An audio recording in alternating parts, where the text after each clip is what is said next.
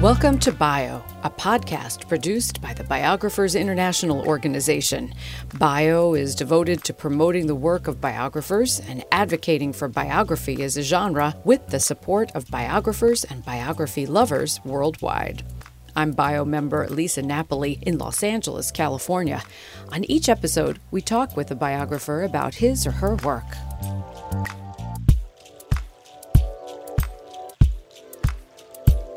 The historian Stanley Godbold had written 3 books before he decided on the subject that's consumed him for the last 3 decades. Now, Professor Emeritus at Mississippi State University, Godbold has just released the 2nd volume of his biography of Jimmy and Rosalind Carter, which chronicles their rise to power and work in human rights from 1975 to 2020. Published by Oxford University Press in September 2022, Oxford also published Volume 1 back in 2010. I spoke with Professor Godbold from his home in Starkville, Mississippi, via Zoom. I didn't know I was embarking upon a 32-year-long project.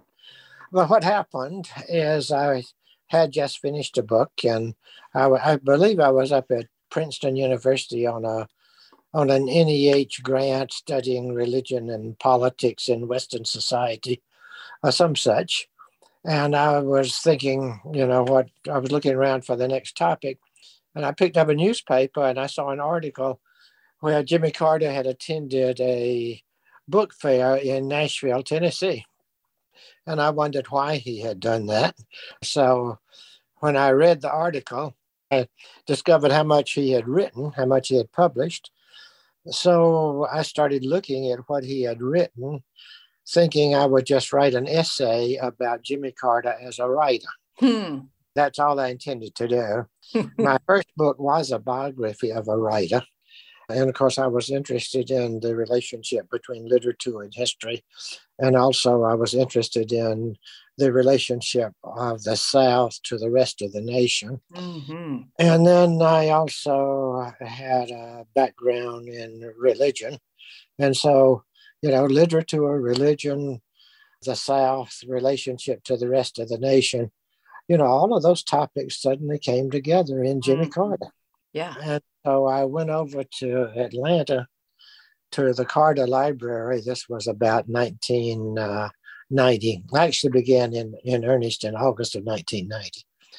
And just to, look at, see what they had and still thinking about the essay. The Carter Library was pretty new then. And I discovered just a treasure trove of original documents, all sorts of information that nobody was touching. And I thought, well, it'll be fun to start reading this stuff. And I did. And one thing led to another, and the story became increasingly interesting. One thing I loved about doing, and I love about thinking about now, it is quite a story. It is quite an incredible story. Yes. As you know. And I wanted to tell it as a story, but I want it to be thoroughly researched and documented as well. I wasn't very deep into the research before it occurred to me that Jimmy's story was not separate from Rosalind's story. Mm-hmm. There was no way really to tell his story adequately without including hers as well. And so that's when I decided to attempt a dual biography. Mm-hmm. And of course, that complicated my work tremendously. Yes. Because I had to do research on her when she was a part of his story, and also research on her when she was doing her own things, which was a considerable part of her story, as you know. Mm-hmm. So that's how I got started, and I just kept plugging along. And the first volume dealt with Carter's their lives through his governorship.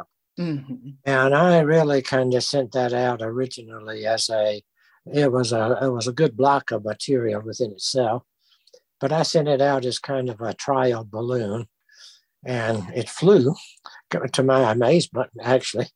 And actually with Oxford University Press, I was extremely lucky to get Oxford University Press to take it. But if I could also step back for a second too. So when you entered that archive for the first time, the Presidential Archive, which was, as you said, new at that time. So you were one of the first people wading through all of this material. And those presidential libraries, for anybody listening who hasn't been into one, are overwhelming. How did you decide what to start reading in that archive? Because even just that alone, if you went in with an idea and not a very focused mission, which is what you started with, how did you wend your way through masses of material? Okay, that's a wonderful question. And I have a long answer and a short answer. It is basically funny now. In fact, I'm going to use it in some of my speeches, if I give any now, about the book. I had been in university libraries and, knew a number of archivists in Smithsonian Archives, Library of Congress, as well as universities, but I'd never been in a presidential library. Mm-hmm. And you're right, it is overwhelming. So I showed up. I called them. I made an appointment. I showed up. And they have a system, which I guess most of them do, where when a new researcher shows up, one of the archivists interviews him and to find out what he's looking for to give him guidance. Yes. And I needed that because it was overwhelming. So I showed up, and the assistant director of the library, whose name was Martin Elsie, part of the dedication of my current book is in memory of him. Mm-hmm. He was a great guy. And so he was the person who started interviewing me and telling me how to use the library. And of course, he gave me all kinds of information I never had dreamed of about different kinds of files and things like that. And this must have gone on for about an hour, which was unusual. And I guess he was wondering if I was ever going to understand how to use a presidential library.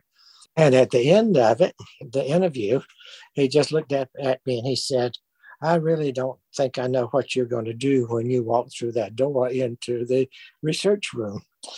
And I kind of smiled to myself and I thought, this man is remarkably perceptive because I don't know either.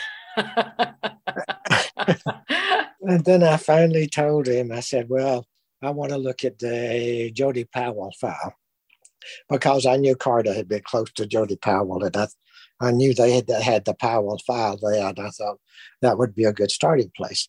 And that is where I started.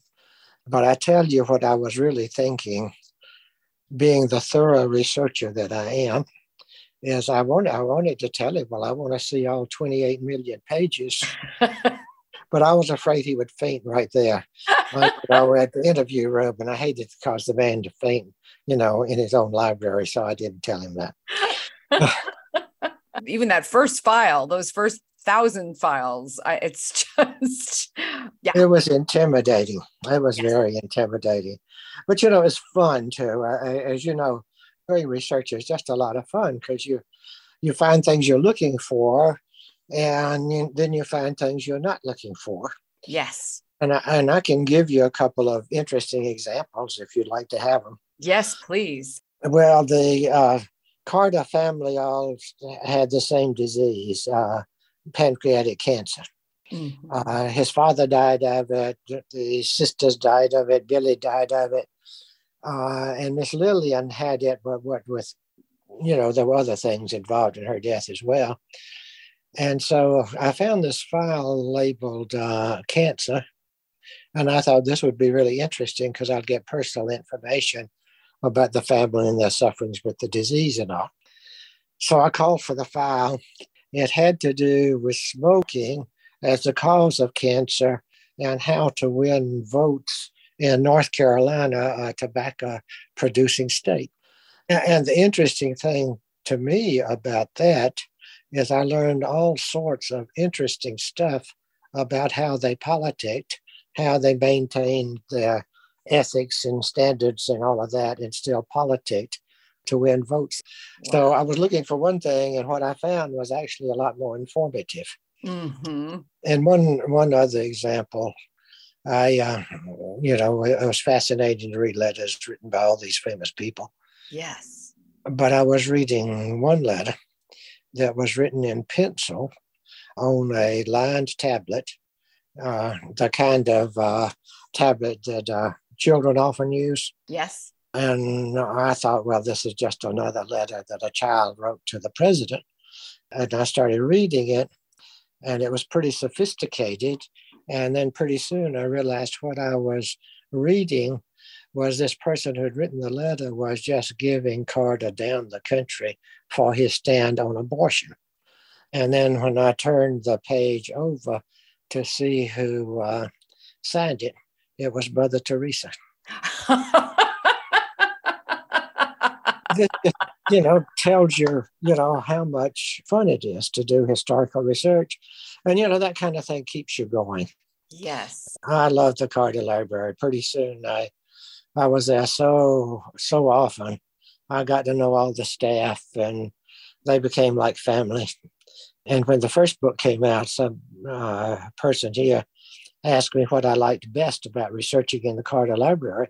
And I said, lunch with the staff. So, okay, you're wading through millions of pages. And as you're doing that, that's how this story emerges, that you decide to home in on the couple, not just the man. Let's go back to how you scored with Oxford University Press in publishing the first volume. You knew then that you had to do a second volume, or let's talk about how that lays out, because I think that's another thing that is very overwhelming for people, is how to narrow into the story, but also how to know when to stop and say, this is another book entirely. Okay, that's a complicated question, but I can answer it for you. When I started research in August of 1990, and when I decided to do a full-blown biography of the couple, their public lives, as well as their private lives, but emphasis on the public lives. Mm-hmm. The first book, I didn't just research it up to 74 and quit. The research that I started on covered the whole time period. And when I published that book, that first book, what I did is I just took the research I had done and cut it off at that time period, because I thought that would be a unit. But I had also done far more research at that time. Mm-hmm. I still did a lot more research after that, especially on the post-presidency. My current book has about 10 chapters on the post-presidency. So that's the way I did it. I just cut the research off at that point and used that block of it for the first book. When I did that, I had every intention of continuing with it. As I had to figure out how to deal with this vast amount of material, so what I did on a scrap of paper, I listed an 8-level approach to writing the book. And I don't still have that scrap of paper, but I can tell you some of it. And the first one, of course, was a chronological approach, because lives are lived chronologically. They're not lived according to neat little topics. And so I started to develop a chronological file. And then other files I developed topics and biographical files and all of that. And then the last 2 files, number 7 and 8, number 7 is oral histories, and number 8 is the writings of the Carters themselves. And so I went through collection after collection of the papers. And so I gradually built the chronological file by adding more and more to it as I went through more and more collections of papers. Yeah, so you developed a system that kept this mountain of papers from crushing you, and instead gave it order. And from that I always say that writing a biography is kind of like sculpting, right? Because you're sculpting material. I mean, I don't mean it just in a mechanical sense, but in the sense of how you embrace and dissect all of this information. So it sounds like you developed a system, and that helped you find order. Yeah, I wanted my book as much as possible to be based upon primary information, primary documents, and as close to the time period as it happened. And then I would use the secondary literature, because, of course, by then there were lots of things that had been written about Carter. And then I would use the newspapers and magazines and keep building the cron file from information I got from these sources.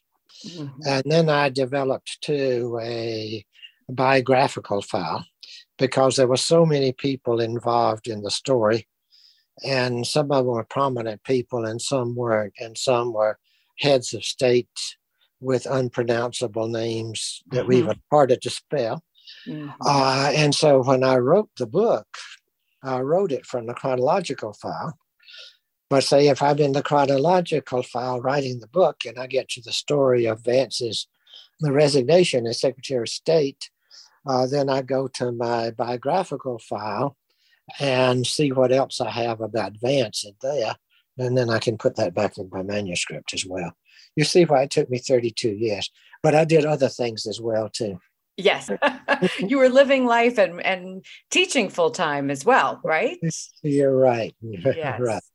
One question I know that people are always interested to know is, when did you know, how did you know you were done? I mean, you were very methodical, or it seems that you were, but how did you know this is it?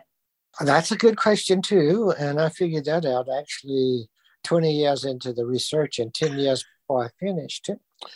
And because I was floundering around looking for a theme in Carter's life, because, you know, his life is so complicated because he did so much. Both of them did so much. And I was looking for a theme. And I think this is one of the most important things about this book. And as a result of a relationship with my own son, who is now a professor himself somewhere, it finally dawned on me that what I was looking at with Carter that was there just big time all over the place, that people weren't noticing much, was his relationship with his father. And in both of these volumes, this, maybe the second one more so, you know, I think what drove Carter more than anything was his relationship with his father. His father died in 1953, and Carter came back from the Navy to take over the business. And his father became a model and an ideal that Carter tried to live up to. And the father had nicknamed him Hotshot when he was a kid. And Carter had gotten away from home and was having this nice career in the Navy, which Rosalind loved. But I think the image of the father and the example of the father was what drove him. But also, Carter's personality became just like his father's personality. And to sum it up in one word, it's tough. The father was very demanding.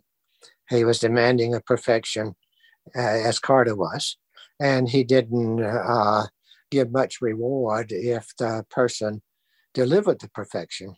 But if the person did not, then there would be punishment involved. And this is, you know, I think this is in the book and, you know, big time. And Carter's religion, I think this is very important. It's very important in my philosophy about history, how history should be researched and written. Number 7 out of 8 was oral history. And now oral history is just a mixed bag because people don't always tell the truth. Right. They tell you what they want you to know and not everything that you'd like to learn. And so the reason I say that next to last is I wanted to have a lot of information to compare the oral history with. You know, for example, if Rosalind Carter gave an interview to a magazine or newspaper in 1978, and 20 years later in an oral history, somebody says something about her at that time period, I want to compare it with the interview of 1978.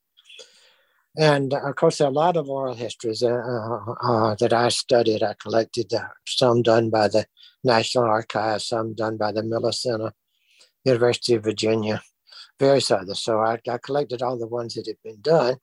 And then I did a number of them on my own. And I saved this is very different from the way journalists operate. I saved the oral history to near the last because I wanted to have something to test them against. And using Cyrus Vance again, he gave very few interviews, contemporary or after the fact. And I was lucky enough where I had two interviews with Cyrus Vance at his office in New York City. The first one went fairly well. They both went real well. And I wasn't going to ask him about his resignation as Secretary of State because I thought I already knew so much about it. And I was going to ask him other things that I did not know about. And not very long into that interview, he brought it up himself because he wanted to make sure I had his side of the story of his resignation as Secretary of State. And of course, when I'm writing the book about his resignation as Secretary of State, his story is not exactly the same as Carter's story. And the task of the historian, is how you're going to deal with this. Yes. One's correct, which one is not. And of course, in this particular case, you tell both of their stories as best you can without passing too much judgment on it. But the oral history is very important, but it's not always trustworthy. Mm-hmm. But on the other hand, as I'm sure you understand quite well, there are some things you can only learn through oral history. Right. But that's why I did it that way. And the last one, number 8, was the writings of the Carters themselves, because the Carters have written tons and tons of stuff, autobiographical stuff. And of course, when I did that, I wanted to have a mass of information to compare what they said with what I'd learned from primary sources. And once again, there are things you're going to learn in their writings you're not going to learn anyplace else. Right. But it's also interesting to see what they chose to write about, right. And things they did not choose to write about. And so that was my 8-step approach to dealing with this mass amount of material and hoping to keep it detached history. Yes. And of course, I grew to like the Carters more and more because I respect them tremendously. But, I wanted to keep my personal feelings out of it. I'm sure you understand what I mean. I wanted it to be a historical biography, detached history. Yes. And yet at the same time, if you absolutely despised them, it might be really difficult to spend so much time. You're right. Yeah, right. So it's a very fine line. But people love and dislike the Carters. And one other thing I did, I made a point of reading and sometimes interviewing people that I knew did not like the Carters, because I felt like I would learn from that too. Oh, yeah, absolutely. When you finally did talk with the Carters, what was it like to finally sit down with them after you knew them better than practically anyone after all the time you'd spent reading their material? Yeah, I was about 5 years into the research when I first talked to them, and I asked for an interview with them, and I wanted to interview both of them together because I was writing a dual biography, so I wanted to interview them together in their home in Plains because I thought I would learn more that way. And so through my contacts at the Carter Library and the Carter Center and Carter's personal assistant, I finally got the interview set up. And of course, I had to have the security clearance and all of that. So I went for the interview. I had a code to use that would cause the secure gates to open so I could go up to the front door. And so I went in, and Mary Fitzpatrick actually greeted me. She had been Amy's nurse at the White House. And eventually Carter came in. He sat down. He's very informal, very friendly. I was 2 minutes early.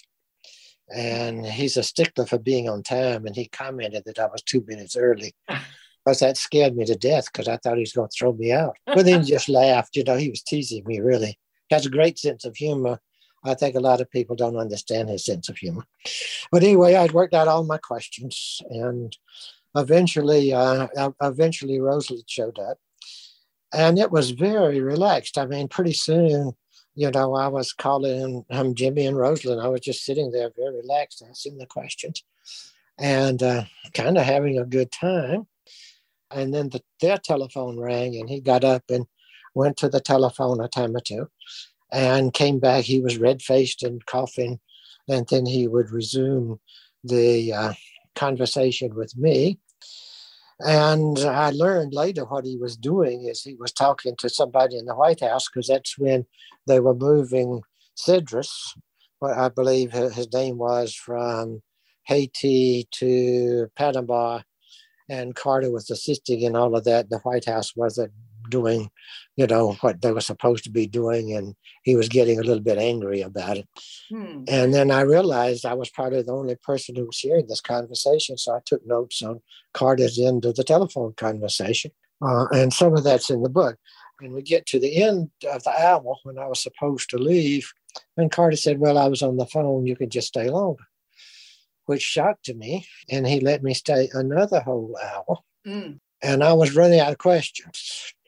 And so when I was leaving my office to go down to Plains to interview him, I asked the graduate student, in my office, who happened to be Ken Vickers, if there was anything he wanted me to ask Jimmy. And he said, "Yeah, why don't you ask him if Willie Nelson actually smoked dope on the White House roof?" And since I had run out of questions, I asked him, "Did Willie Nelson smoke dope on the White House roof?" And Carter just laughed, and Rosalynn tried to deny it. And Carter didn't really deny it. But the irony of all of this, of course, Willie Nelson and Carter and various others have confirmed that story since then. So it turned out to be a great interview. And then I have seen he has answered some questions in the mail for me since then. And on various occasions, I've seen him. It must have been surreal to sit with them after all the immersive research you'd been doing, even though that wasn't, it was early on in the process. Well, it was. And I tell you, finishing the book was surreal too. I look at that book and I see my name on it, and I thought, who is that? Did I really write that book? So I'm just thrilled with the quality of publication and editing and production of it that they did.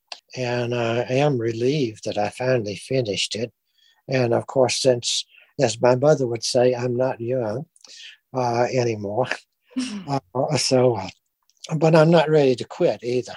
And I'm trying not to write another book, but I'm very likely to start working on one. But it's a strange feeling, because it's a good feeling at one level, a very good feeling.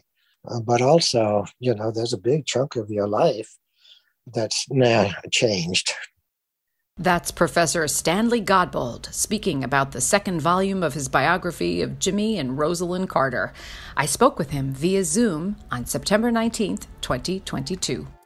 To learn more about Bio or to hear other episodes in our podcast series, please visit our website, biographersinternational.org.